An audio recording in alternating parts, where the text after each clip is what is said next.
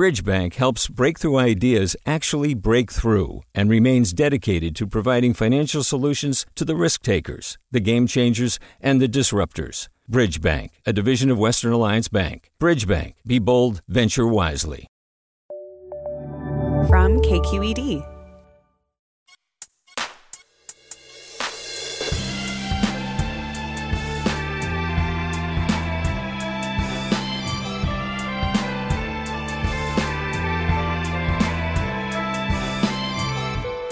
From KQED in San Francisco, I'm Guy Marzorati in for Mina Kim. Coming up on Forum, Governor Gavin Newsom's being sworn into his second term at the Capitol today.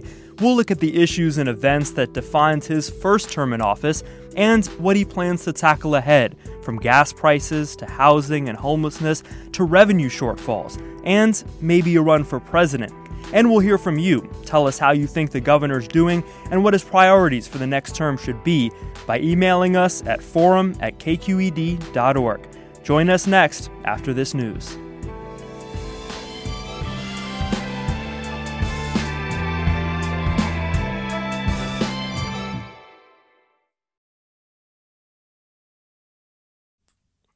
This is Forum. I'm Guy Marzorati in for Mina Kim. Governor Gavin Newsom's swearing-in ceremony takes place today, kicking off the start of his second term. This hour will look at the first moves his administration may make in the new year and the challenges it's facing. And joining me live from today's festivities in Sacramento is Nicole Nixon, politics reporter for Cap Radio. Good morning, Nicole. Good morning. So I know you are along the route of a march that's going to lead to today's swearing in. We're a couple hours away from that. Tell us a little bit about what the governor has planned for today. Yeah, so he'll be marching across the Tower Bridge here in Sacramento. That's the Golden Bridge spanning the Sacramento River, down the Capitol Mall in front of the state capitol, where he will take the oath of office and have a swearing-in ceremony at noon. And Newsom swearing in to his first term, I know there was a big storm in Sacramento, got moved under a tent outside the Capitol. I'm sure a lot of folks in his office were amateur meteorologists this week leading up to today. How is the storm? Has that altered any of these plans? Give us a sense of what the scene is like there today. Yeah, it hasn't changed anything from what I can tell. I think there was a moment, the last couple of days where we thought, it's going to be canceled. I thought the march for sure would be canceled, but we get a break in the rain today. The sun's shining on me right now. So, we'll see more storms this weekend, but today a bit of a reprieve for the swearing-in ceremony. And it's no accident that this inauguration is being held on January 6th. What can we expect to hear from Newsom today as it relates to the assault on the Capitol? Yeah, he did not pick this day by accident. His inaugural committee says that his swearing-in ceremony will focus on freedom and democracy and diversity and celebrating sort of the California way and inclusion, all values that he has preached during his term, especially during the last couple of years. We've seen the governor, during the first half of his first term, he was sort of a resistance figure against the Trump administration, leading a lot of attacks and lawsuits against former President Donald Trump. Once Trump left office, we saw him focus more on governors in Republican states, especially for their efforts to sort of restrict abortion, LGBTQ rights, education, and things like that. So, he's sort of trying to reclaim this idea of freedom that governors in those states proclaim, and talk about how California is what he calls a true freedom state. And yet there are so many problems here in California, so many issues that, Newsom and his administration will have to tackle. I mean, how do you expect him to thread that needle of both, projecting national leadership, also kind of talking about what he needs to do here in the Golden State, both in today's speech and I guess, for the rest of the year? Yeah, it's a really tricky balance for him because his ambitions or potential ambitions for higher office have gotten a lot of attention. He ran and won a race for governor last year, but, I think people were more curious about his plans or ambitions for a higher office than that. So as Newsom goes through his second term, I think that people, Californians, and people outside of California will really be looking to see how he handles things like homelessness. That could be a real problem for him if he decides to seek higher office and, the situation doesn't improve or continues to worsen. This year, another sort of troubling headwind for him could be a state budget deficit. He's had a lot of surplus money to hand out and make some people happy the last 2 years with surpluses over or close to $100 billion. We're looking at a $25 billion deficit this year. So that could turn some friends into enemies for him, especially if we see deficits continue into coming years, as the nonpartisan legislative analyst office predicts could happen. And we already know one of Newsom's big policy pushes this year will be around oil prices. He's called a special session to that effect. Are there any other big policy focuses you would expect to hear about today? Or do you think maybe this is a speech that leans more into kind of the national vision you've talked about? Yeah, I would be surprised if we get any major policy announcements, or, he might touch on his fight against big oil and his efforts to address homelessness. But yeah, I would expect his speech today to be, more personal, more idealistic as it relates to, these ideas of freedom and democracy that he's talked about, today. You have a story up today on capradio.org looking ahead to Newsom's second term, and you write about a presidential pretense predicament. Tell us what you mean by that. I mean, like I said, he ran and he won this race for governor, but most people are interested in what he does after this. He has committed to serve all 4 years of this governor's term, and he says that he will not run in 2024. He's supporting President Joe Biden to run for re-election. But I think that, all of this speculation is hanging over this term, and every single policy announcement he makes, everything he does, people will be looking through this lens of how it affects what's next for him, whether it's a run for president or a run for, the Senate seat that's going to be opening up potentially from Dianne Feinstein in a couple years. I mean, did we see any of that last year, do you think, even towards the end of the session, decisions or, ideas pushed from Newsom that you might have said, maybe there's some national, framing going on here? Oh, absolutely. I think that, when the decision or the leaked document about the decision on abortion came down from the Supreme Court, he went out in front of a Planned Parenthood clinic and was very, critical of his own party for not doing more to defend the right to an abortion. He has talked, this fight on big oil. Yes, they sort of follow his agenda and what he wants to get done already for the state and for Democrats nationally, but all of these things, the more time he spends picking fights with Republican governors and criticizing, offering constructive criticism of his own party, people look at these things through a national lens and what's the long game for him here? Right. And he, comes to Sacramento for this second term with a legislature that's had a lot of turnover because of redistricting, term limits. I mean, how do you see that power balance and kind of see how that might affect some of Newsom's agenda on issues both, relating to California and also that may have a national impact? Yeah, I think it's something to watch. I'm not sure if I know exactly how the next 2 years of this legislative session, the next 4 years of his term are going to play out, but there are a lot of new lawmakers who are trying to find their rhythm, trying to find, the policy areas they care about, trying to figure out how a budget process works.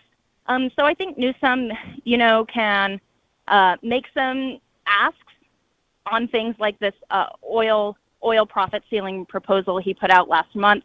But I think the legislature, also has their own issues to figure out. And I wouldn't be surprised this year if it's maybe kind of a slower year as a lot of these new lawmakers try and find their footing. I mean, some have talked about it as kind of a year of going back and kind of having some more oversight over all the spending that's happened over the past few sessions. Is that something you hear from Newsom's administration and lawmakers, maybe just like a year of accountability? Yeah, I think that makes a lot of sense, especially as the state might be kind of pinching its pennies with a looming deficit. Is all the spending they've done over the past 2 years really panning out? What maybe could be held for a few years as the state finances kind of stabilize? And, yeah, I think that makes a lot of sense for them. And looking ahead to next week, you hinted at this, budget. Newsom will unveil his first proposal by January 10th. How do you expect that, the kind of dwindling revenues that we've seen in recent months to the state affecting kind of his policy outlook and maybe, some of the demands that could come from the legislature on issues like homelessness, like housing, like climate change? Yeah, I think it'll be tricky. And I think that's one of the reasons we probably won't see any major policy announcements today is, they got to find money to pay for a new policy announcement. And that's looking increasingly hard to come by this year. I think that, Newsom over the past few years, but really we saw him make some moves over the past couple months on is accountability for local governments with homelessness in their own communities. So making sure that cities and counties are doing their part, building enough housing and getting enough people into shelter. He's been really pushing that, and I wouldn't be surprised if we see more of that sort of accountability mechanisms in his upcoming budget proposal. Right. I mean, we've even seen his administration pursue legal action against cities for not doing their fair share, approving enough housing. Is that kind of along the lines of what you might expect when it comes to housing or even, all the homelessness dollars that have gone out in recent state budgets? Yeah, I mean, they've spent a lot of $15 billion over the past 2 years. I think that he's going to really want to make sure that that money is going where it needs to and that it's, doing what it should be and that cities and counties are spending that money wisely. Nicole Nixon in Sacramento, before I let you go, any last thoughts about today's speech, things that you'll be listening for as the governor takes his march to the Capitol and then takes his second oath of office?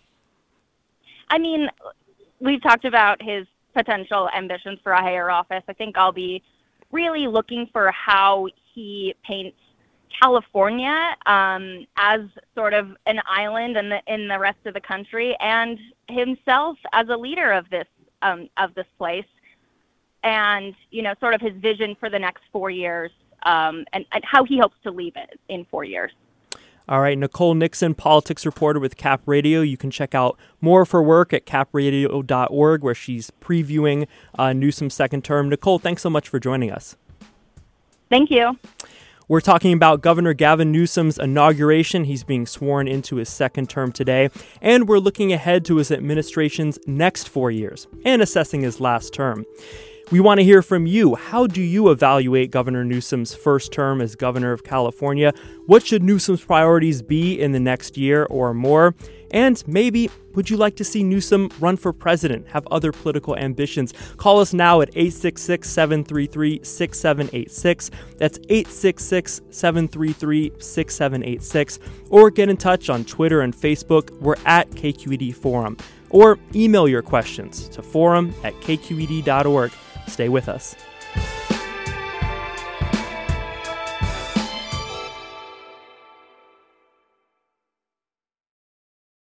Support for Forum comes from San Francisco Opera. Set 10 years after a school shooting, the critically acclaimed opera Innocence takes us into a complex emotional journey where our understanding of innocence and guilt is constantly upended.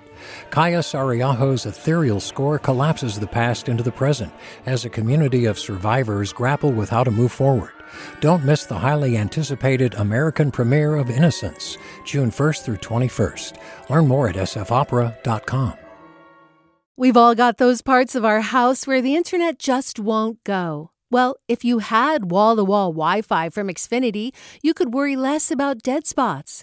Because with wall-to-wall Wi-Fi from Xfinity, you get fast speeds, reliable connection in every room, and power for all of your devices, even when everyone's online. That's wall-to-wall Wi-Fi only with Xfinity. Restrictions apply, not available in all areas. Actual speeds vary. Governor Newsom's being sworn into his second term today, and we're looking ahead to his administration's next 4 years and reassessing his last term.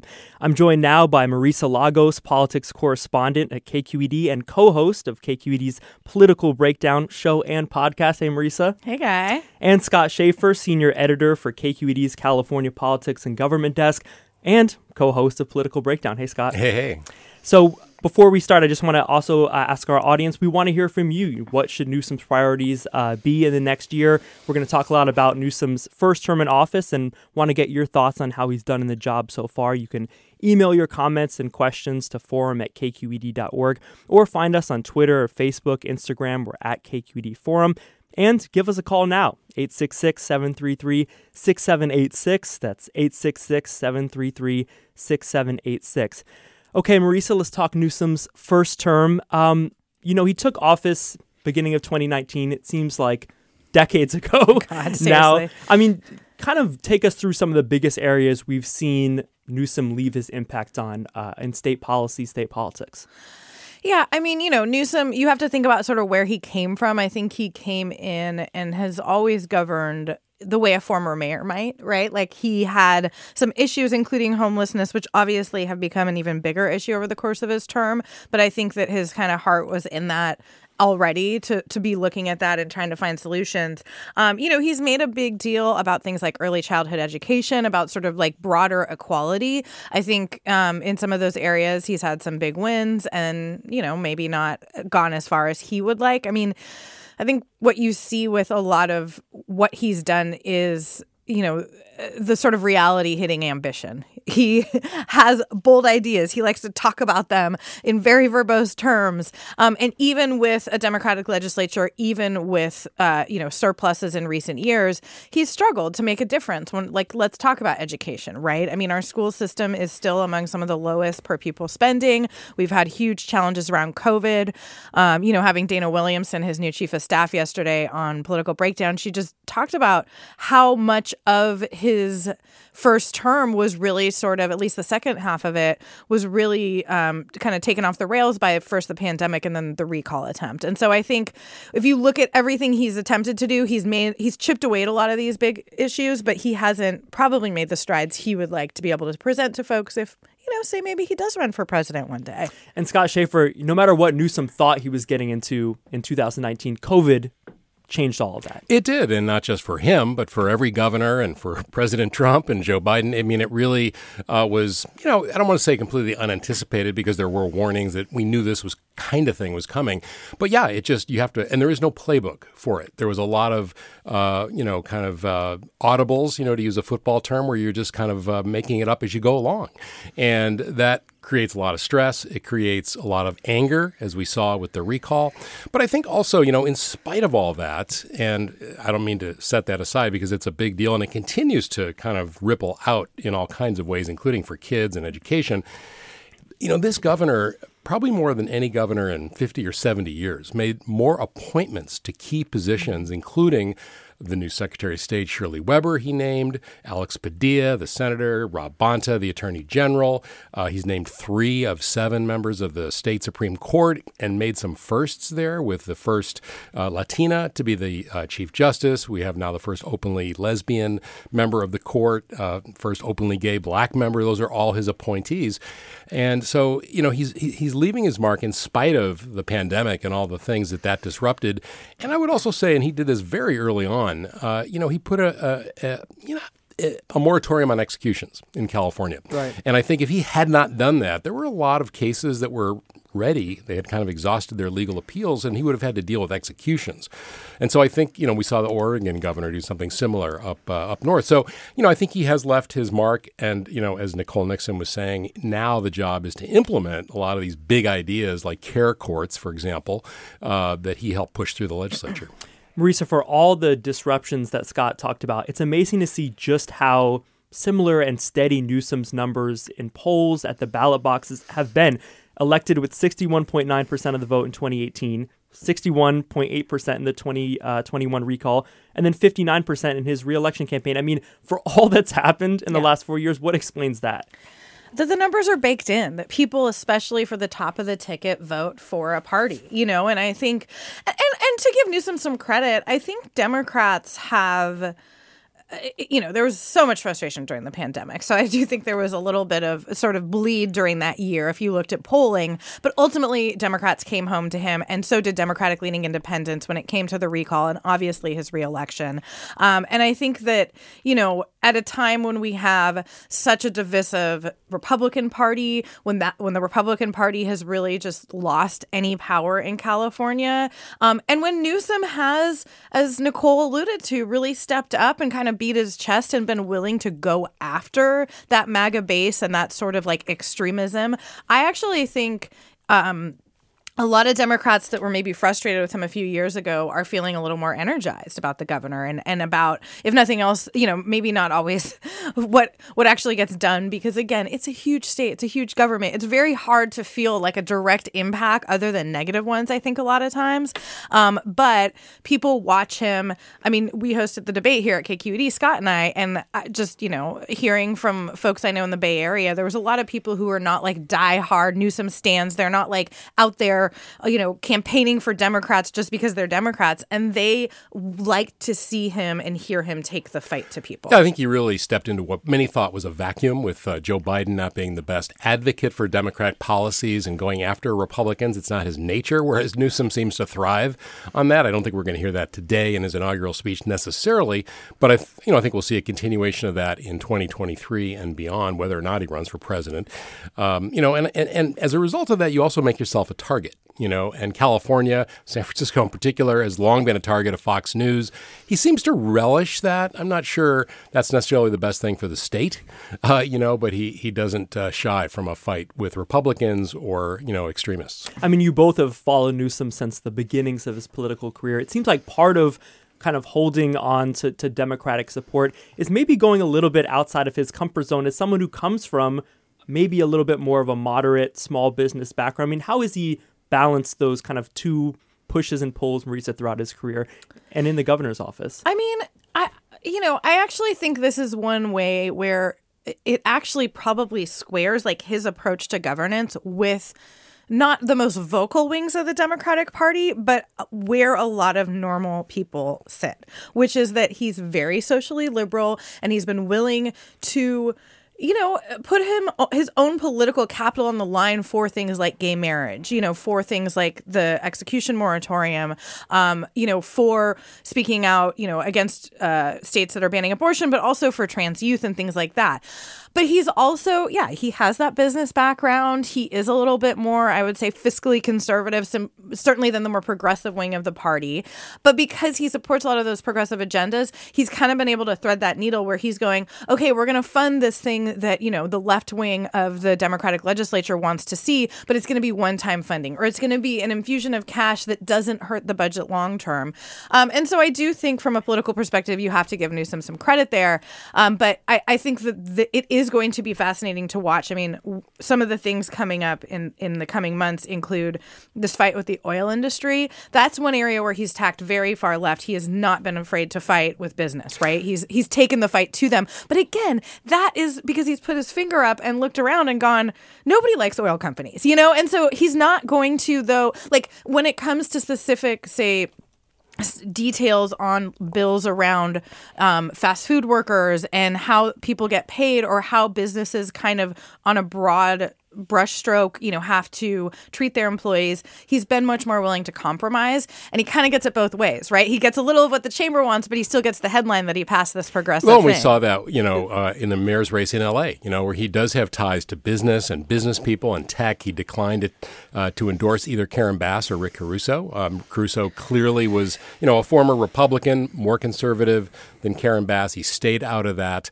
and we saw him also opposing the ballot measure in November where he sided with Republicans and the Chamber of Commerce to avoid attacks for climate change that he thought would be bad for the overall budget. So he does thread that needle. I think also you're seeing, he said once, I'm not the mayor of California, but in some ways he acts like he is. He gets They into have the to be. nitty gritty of the budget. I mean, we'll see him on Tuesday. He goes up and talks for hours, without notes or with few notes. So he is very immersed in the details of governing, which you can argue both ways is a good thing or a bad thing. Yeah.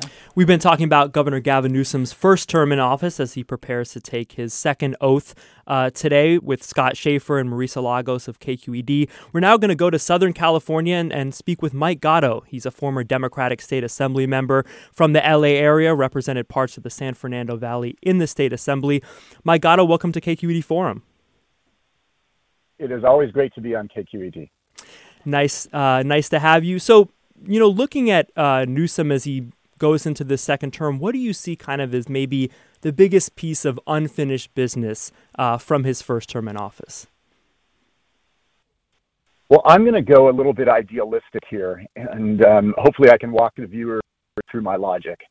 Politics is a pyramid, and at the very bottom of the pyramid, are city council races and offices like dog catcher and water boards. And at the very top, of course, is President of the United States. And I've been listening to the last half hour, and much of the conversation with Gavin Newsom always is this talk about him reaching the top level of the pyramid, becoming President of the United States. But it is very, very hard to get to that last rung. And there's really not much above California governor. He could, in theory, become a senator. He could become a vice presidential candidate. But there's very little above California governor. And for most people, it's the pinnacle of their political career. I believe that what should mark his second term is not the pursuit for higher office, but the pursuit for the history books. He has got to start to realize that this could be the highest he goes. And therefore, that history is going to judge him, that it is not a race to get to the next office and a race to keep going up the pyramid. And yet, some of what Newsom is talking about or hinting at for a second term doesn't come with all that much glory. Things like accountability, checking in on all the money that's been spent in the budget, making sure appropriations for things like building affordable housing is actually making its way down to local governments. Housing is getting approved. I mean, what do you make of that push for what his administration is calling housing accountability? Well, it's both commendable, and as you noted, it is also not glorious, right? These are things that clearly need to be done, and, he focused on the bread and butter of governing. But at the same time, I think Condoleezza Rice was very famous for saying something like, the pilot never gets credit for the plane that doesn't crash, and these things that, are done in sort of the quiet of government and keep things running smoothly, he's not going to necessarily get credit for. So, I take my hat off to him for doing that. But I think, ultimately people are going to judge him on those very tangible, almost mayor-like qualities that you just talked about. What did he do about homelessness? What does he do about affordability in our cities? What has he done about mass transit in our cities? These are the things that are the issues right now, and that's how people are going to judge him. And we actually have a call on the line from Paul in San Francisco about homelessness. I want to take this right now. Paul, go ahead. You're on Forum. Yeah, so I have the perspective of third-generation Californian. The homeless issue is not going to be solved by cities because a lot of the homeless individuals are transients. Most of them probably have alcohol and drug addiction problems. The homeless issue is going to be solved through the state legislature and having rehab facilities throughout the state funded largely by the state. The cities are overwhelmed. They don't have the ability or the place is in their cities to put rehab units. So it's not a housing issue with the homeless. It's an addiction, and people have to be treated for their addiction and their mental illness. And by saying the cities have to solve these problems, I think is ingenuous. Thank you so much for that, Paul. Mike Gatto, what do you make of that, this idea, and you hear this from mayors all the time, we can't solve homelessness by ourselves in our city. We need that regional, county, state support. Yeah, there's a lot of accuracy in what caller Paul from San Francisco just said. I believe that the problem with homelessness lies with so many officials treating it like a purely economic issue, that it's only a matter of rational people making rational choices. If you've ever talked to homeless people, which I have a lot, you realize that there are a lot of people out there who need our help, and that, in some cases, the right thing to do and the humane thing to do is to do it in an involuntary way. And so I believe that, homelessness is only going to get better if we start treating it like a non-economic problem. And as the caller said, we do need more rehab facilities, but there must be a component where the most acutely homeless and the ones who cause most of the problems that frankly give other homeless people a bad name, if the system needs to make sure that those people are treated in some cases involuntarily. Newsom's big policy initiative on this idea last year was Care Court, basically using the judiciary to compel people into care, folks with severe mental illness, many of whom are on California streets. What do you see as maybe the next frontier, the next thing that the administration needs to pursue along this path? Or maybe is it just making sure Care Court gets implemented in a well-functioning way? Well, I was very flattered when we adopted Care Court. As you know, I proposed that in 2019, and I put a ballot measure in place that we hit the ground for signatures right in March 15, 2020. And you guys are remembering what happened that week. The whole state closed for COVID. And so I take my hat off to Governor Newsom for adopting the idea of Care Court. What I believe, though, is that, and I've had this conversation with a lot of civic types who genuinely care about the homelessness issue and have studied it. What they say is things like, Mike, if I go down the street and I expose myself to a bunch of children, I will be arrested and I will be forced to go to, register as a sex offender and go through the system. If I go down the street and I wave a machete at somebody, which happens in Los Angeles quite a bit, or I wave a pipe at somebody, I'll probably get arrested for assault and battery.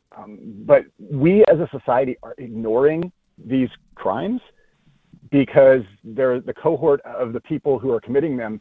We don't know what to do with them. The police are jaded, the prosecutors are jaded, the system can't handle it. I believe we need to create a parallel system within the courts that treats an arrest as an opportunity. It's an opportunity to get that person services. Not to just throw them in the system, not to penalize them, but to get them services. And if we start to treat encounters with law enforcement and people who break the law as a chance to actually get that person into the rehab that the caller mentioned, then I think we'll be successful. And that's what I'd like to see Gavin Newsom do in the second term. Homelessness is one of the issues Michelle wants to see Gavin Newsom address in his second term. She lists homelessness, climate change, income inequality, especially as it pertains to underfunded schools, in a tweet. And Kathy writes, I'd like to see the governor focus on prison reform, not just for the humanity, but could also save a lot of money. We got just about 30 seconds left with you, Mike Gatto. Newsom next week, big initiative unveiling his proposal for his budget. How could a potential shortfall in your mind kind of change his governing calculus in that way? Great question. I can tell you in my 7 years in the legislature, we never once had a surplus. I never was able to seek a budget allotment for my district. It's going to be a whole new world in Sacramento when the lawmakers the last 5 years who have had it very easy and very able to fund whatever they wanted, when they've got to start cutting, let's see how they deal with it. And it starts with the top with Mr. Newsom. All right. Former State Assemblyman Mike Gatto, thanks so much for joining us. Always appreciate your insight on these issues. Thanks for having me.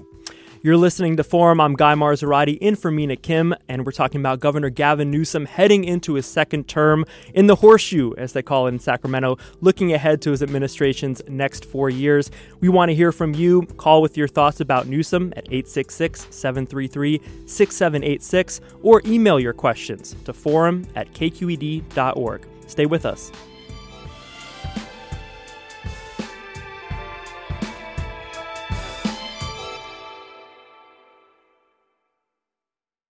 Support for Forum comes from San Francisco Opera. Set 10 years after a school shooting, the critically acclaimed opera Innocence takes us into a complex emotional journey where our understanding of innocence and guilt is constantly upended. Kaya Sariaho's ethereal score collapses the past into the present as a community of survivors grapple with how to move forward. Don't miss the highly anticipated American premiere of Innocence, June 1st through 21st. Learn more at sfopera.com. We've all got those parts of our house where the internet just won't go. Well, if you had wall-to-wall Wi-Fi from Xfinity, you could worry less about dead spots. Because with wall-to-wall Wi-Fi from Xfinity, you get fast speeds, reliable connection in every room, and power for all of your devices, even when everyone's online. That's wall-to-wall Wi-Fi only with Xfinity. Restrictions apply, not available in all areas. Actual speeds vary. You're listening to Forum. I'm Guy Marzorati, in for Mina Kim. Governor Gavin Newsom is being sworn into his second term today, and we're looking ahead to his administration's next 4 years in office. Back with me in studio, Scott Schaefer, Marisa Lagos from KQED's politics team. And I want to talk to you both about, you had this exclusive interview yesterday with Dana Williamson, Newsom's new chief of staff, and she talked a bit about Newsom's framing of rights as a way of expressing California's place in the national political scene.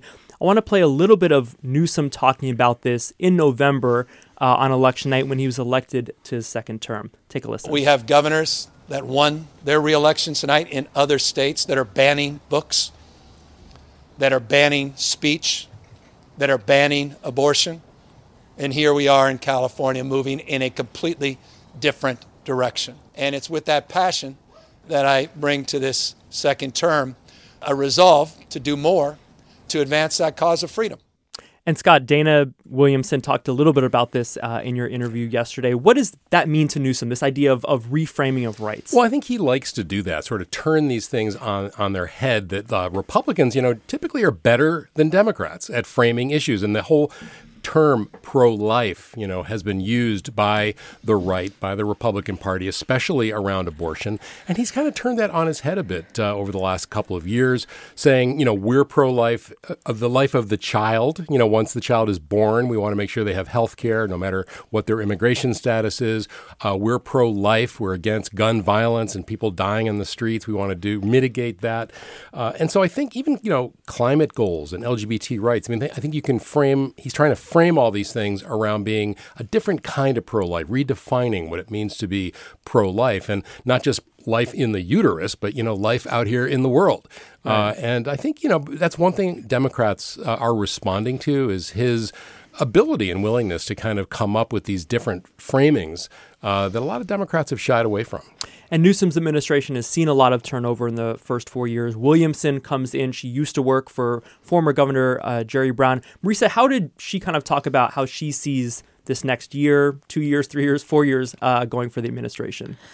Yeah, I think some of this is both like her personality and like what she wants to do, which is put her head down and work, right? Get some of this stuff done. And that's been a critique of Newsom over the years, that he's got these grand ideas and plans, but are they being executed? And so I think she and other folks within the administration see this second term, they've gotten through the recall, right? And that was a big thing. It almost made his reelection just a walk in the park. They have a very strong majority in the legislature, and even with, I think, the sort of contracting of the state budget, it's not, we're not in the place we were when Jerry Brown was governor. So I think she sees this as a real opportunity to move forward and really try to dig in on some of these issues. You mentioned care courts, homelessness, this question of sort of forcing cities to actually comply with their own housing goals. I think we're going to see some of that oversight and then a lot of implementation. And I do think it's a little in the weeds, but, that's what we do as politics reporters.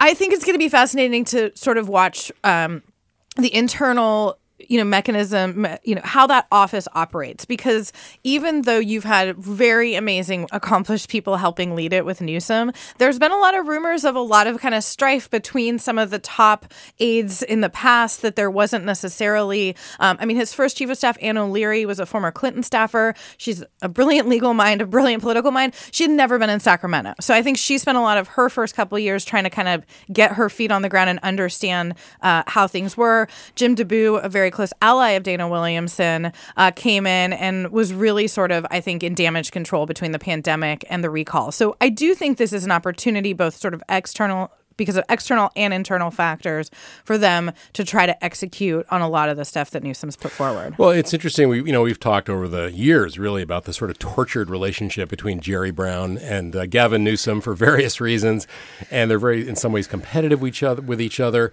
And I'm thinking to Jerry Brown 1.0. In the second time that his second term back in 1980, I guess, or no, 1978 to 82, and he took his eye off the ball. He ran for president in 1980. It was a disaster. He ran for the Senate against Pete Wilson and lost.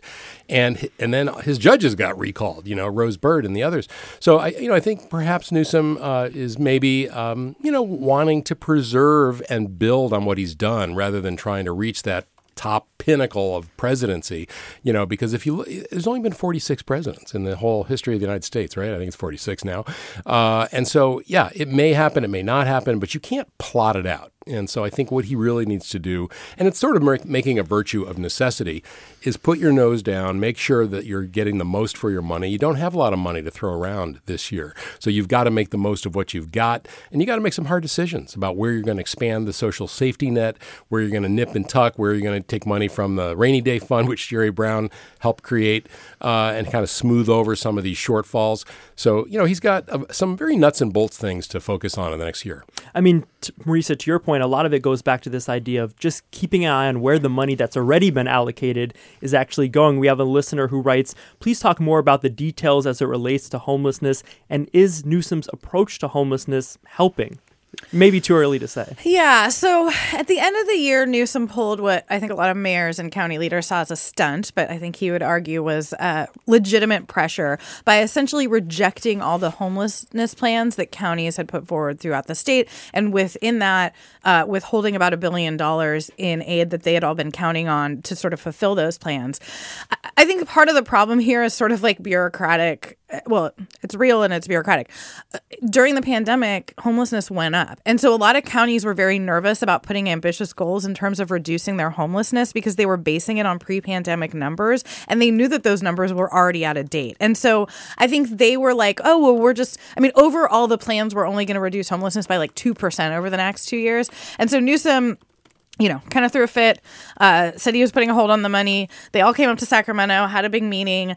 He's released the funds. And, whether or not you think what he did was sort of an appropriate way to move things forward, I do think it shows that there is more oversight from the state than we've ever seen. I mean, his predecessor, Jerry Brown, really didn't deal with homelessness. He didn't see it as a state issue. Or housing. Yeah. And so I think that, Newsom is going, and we're seeing this with homelessness and housing. San Francisco has basically gotten a lot of pushback from the state over their housing, rejecting some housing plans. So that is where I think the rubber meets the road, and then also care courts. Yeah, and I probably should amend what I just said about housing and Jerry Brown, because he did sign more than a dozen bills, although a little begrudgingly. Very begrudgingly. Right, and then he signed them and he said, don't send me any more next year. Obviously, Gavin Newsom is much more activist when it comes to government and seeing the positive things the government can do and the faith that he has in government, where he is spending billions of dollars on these problems. I do think it's too soon to see what impact it's going to have, but it's going to fall to him and his administration to really hold local governments' feet to the fire on care courts, on, shelter and supportive services, wraparound services, all those things. And the key question is, will people see the difference? Right. It's such a visible problem. We have a call on this topic from Wei Min. Wei Min, thanks for calling in. Hi. Thank you for taking my call. I have a radical different idea, and it will cost almost nothing to build shelter to give the homeless people a place where they can set up their tent, have electricity and water and bathroom. That's what they are right now. They are spread around the city, not sheltered. They just have a tent. So I heard that using the government money, building shelter costs $200,000 or more per unit. I think we are thinking we are treating a problem in a very different way. And if you just designate a piece of land where they can safely set up their tent, providing water, electricity, bathroom, I think that will solve 90% of the problem. and that almost costs nothing. Thank you so much for calling in, Wei Min. Appreciate it. I mean, this is maybe what Newsom means when he says, I don't want to be mayor of California. At the local level, you hear in every big city these debates. Should we be building more affordable housing? Should we be focusing on temporary solutions to house the homeless? I think in Newsom's mind, it's probably more like, just get me the results. Yeah, it is. And I think that was part of his frustration with the, blocking the money that Marisa alluded to a moment ago. Look, the easy problems have been solved. It's the tough ones that stick around for decades. I mean, this goes back to Dianne Feinstein when she was mayor, and every mayor, Willie Brown sort of threw up his hands and then was forced to deal with it. It's a tough problem. And I think the pandemic has made it worse. The cost of living has made it worse in California. We have a relatively benign climate, for people. If you're going to be living without housing, you'd rather be here than Michigan, probably. It's a very tough problem. It is going to cost money. But I would add, not only we talked earlier that local governments can't solve it, I don't think the state can solve it by itself either. This is really a federal problem. It's not just California that has homeless problems. And for many decades now, the federal government has turned away from funding HUD and public housing. And, I think that there really isn't much discussion of that in D.C. And that also, I will push back on this caller a bit, because what he's talking about is the visible street homelessness, which is clearly a crisis and a huge problem. But there are thousands of families in California living on couches, in cars, in shelters. There is just a level, and to Scott's point, of economic insecurity in this, especially in this state, but across the nation, that no one agency can solve. And I do think we have to be thoughtful about that, to say that, like, when you look at the numbers, which are staggering and as upsetting and awful as, the street sort of situation is, and the behavior we see and the crisis, there are so many people who are also struggling that are just invisible. And I think you're going to see the Newsom administration in 2023 and beyond really, like we talked about, hold local governments accountable for how the money's being spent, and to call out states, counties rather, and local governments that aren't doing their share. We're already seeing an investigation of San Francisco by the state in terms of why it takes so long to get housing approved in this city and county. We're it's very slowest in the whole state. So I think you're going to see some more of that because, you can't just continue throwing money at it. You got to get some results for it. You're listening to Forum. I'm Guy Marzorati, in for Mina Kim. And now I want to pivot to talk about one thing right at the top of Newsom's agenda in the second term, something that's already kind of underway, this special session to tackle oil prices and gas prices in California. Marisa, I'm going to come to you on the policy of this in a second because I know you've been following it. But Scott, politically, kind of just remind us why Newsom has picked this fight. Yeah, well, of course, this really bubbled up during his reelection campaign. And Republicans, they have consistently over the last few years latched onto the gas tax and high gas prices. And when, at some point in the fall, gas prices were approaching $7 or even over $7 a gallon in some parts of California. They've dropped down now. So, when you look at the oil company profits, California also is one of the very few, if not the only oil producing state that doesn't have an oil extraction tax. But when you look at these huge record setting profits that oil companies are making as the gas prices are going through the ceiling and putting so much strain on consumers, especially people who drive long distances, truck drivers and people who, drive to work and so on, I think he felt pressure during the campaign to say something and do something and say he was going to try to, get some of this money back into the pockets of consumers. Now, prices have come down quite a bit since then. But, oil companies, big tobacco, pharma, these are great targets to go after there. They don't have a lot of defenders. That said, they do have very powerful industries behind them. And so they did reduce this proposal from being a tax, which would have been a 2/3 heavier lift, to a penalty, which requires just a majority vote.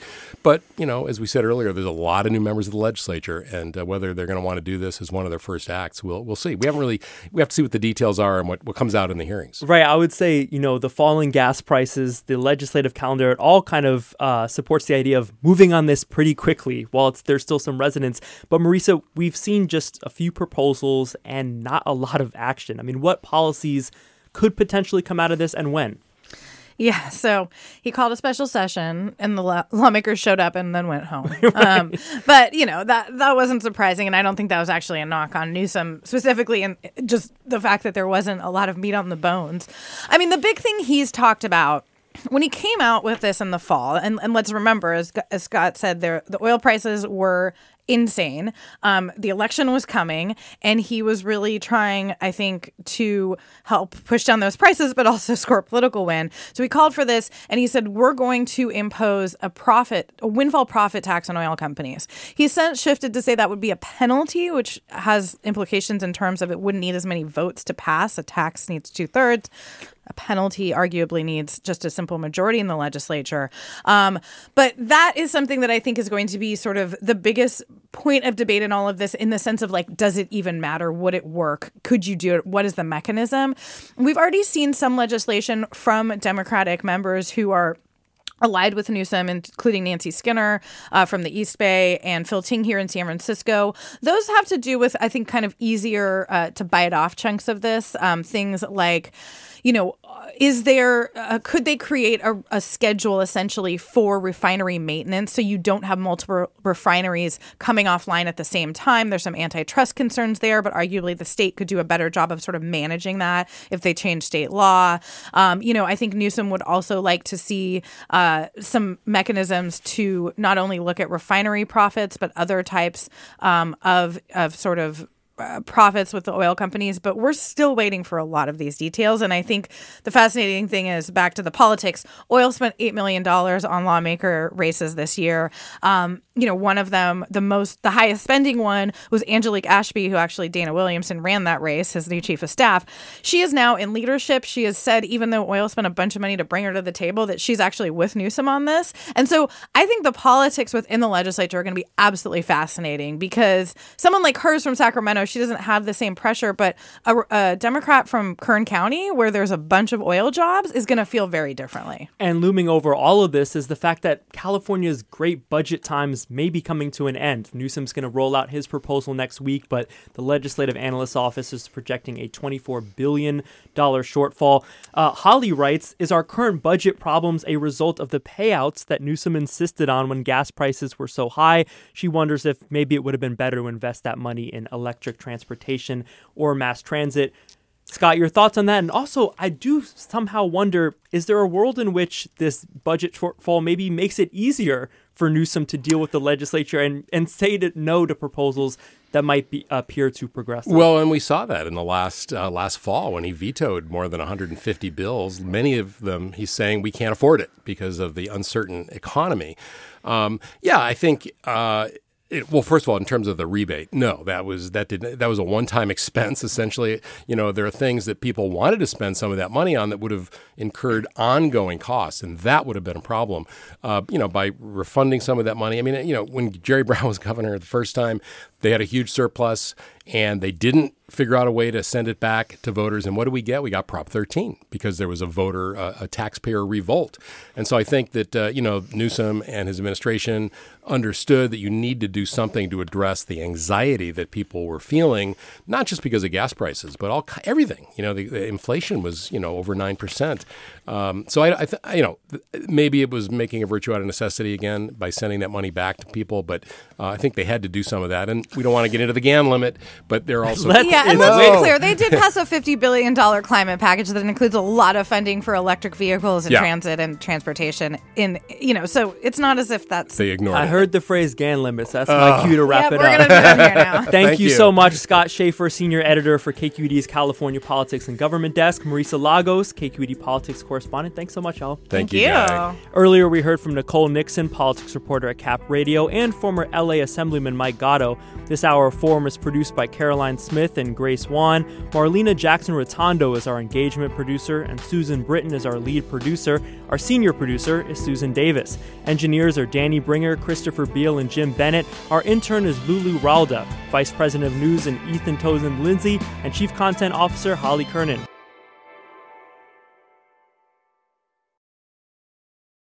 Funds for the production of Forum are provided by the members of KQED Public Radio, the Germanicos Foundation, the Generosity Foundation, and the Heising Simons Foundation. Support for Forum comes from San Francisco Opera. Set 10 years after a school shooting, the critically acclaimed opera Innocence takes us into a complex emotional journey where our understanding of innocence and guilt is constantly upended. Kaya Sariaho's ethereal score collapses the past into the present as a community of survivors grapple with how to move forward. Don't miss the highly anticipated American premiere of Innocence, June 1st through 21st. Learn more at sfopera.com. We've all got those parts of our house where the internet just won't go. Well, if you had wall-to-wall Wi-Fi from Xfinity, you could worry less about dead spots. Because with wall-to-wall Wi-Fi from Xfinity, you get fast speeds, reliable connection in every room, and power for all of your devices, even when everyone's online.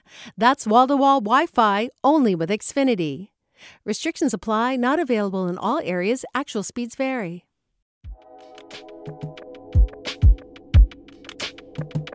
Did you ever wonder what it's like to live alone, hidden in the woods, not speaking to a single soul for 30 years?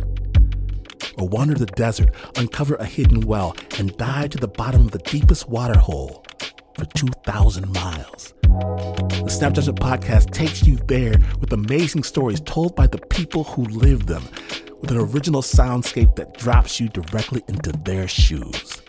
Snap Judgment. Listen and subscribe wherever you get your podcast.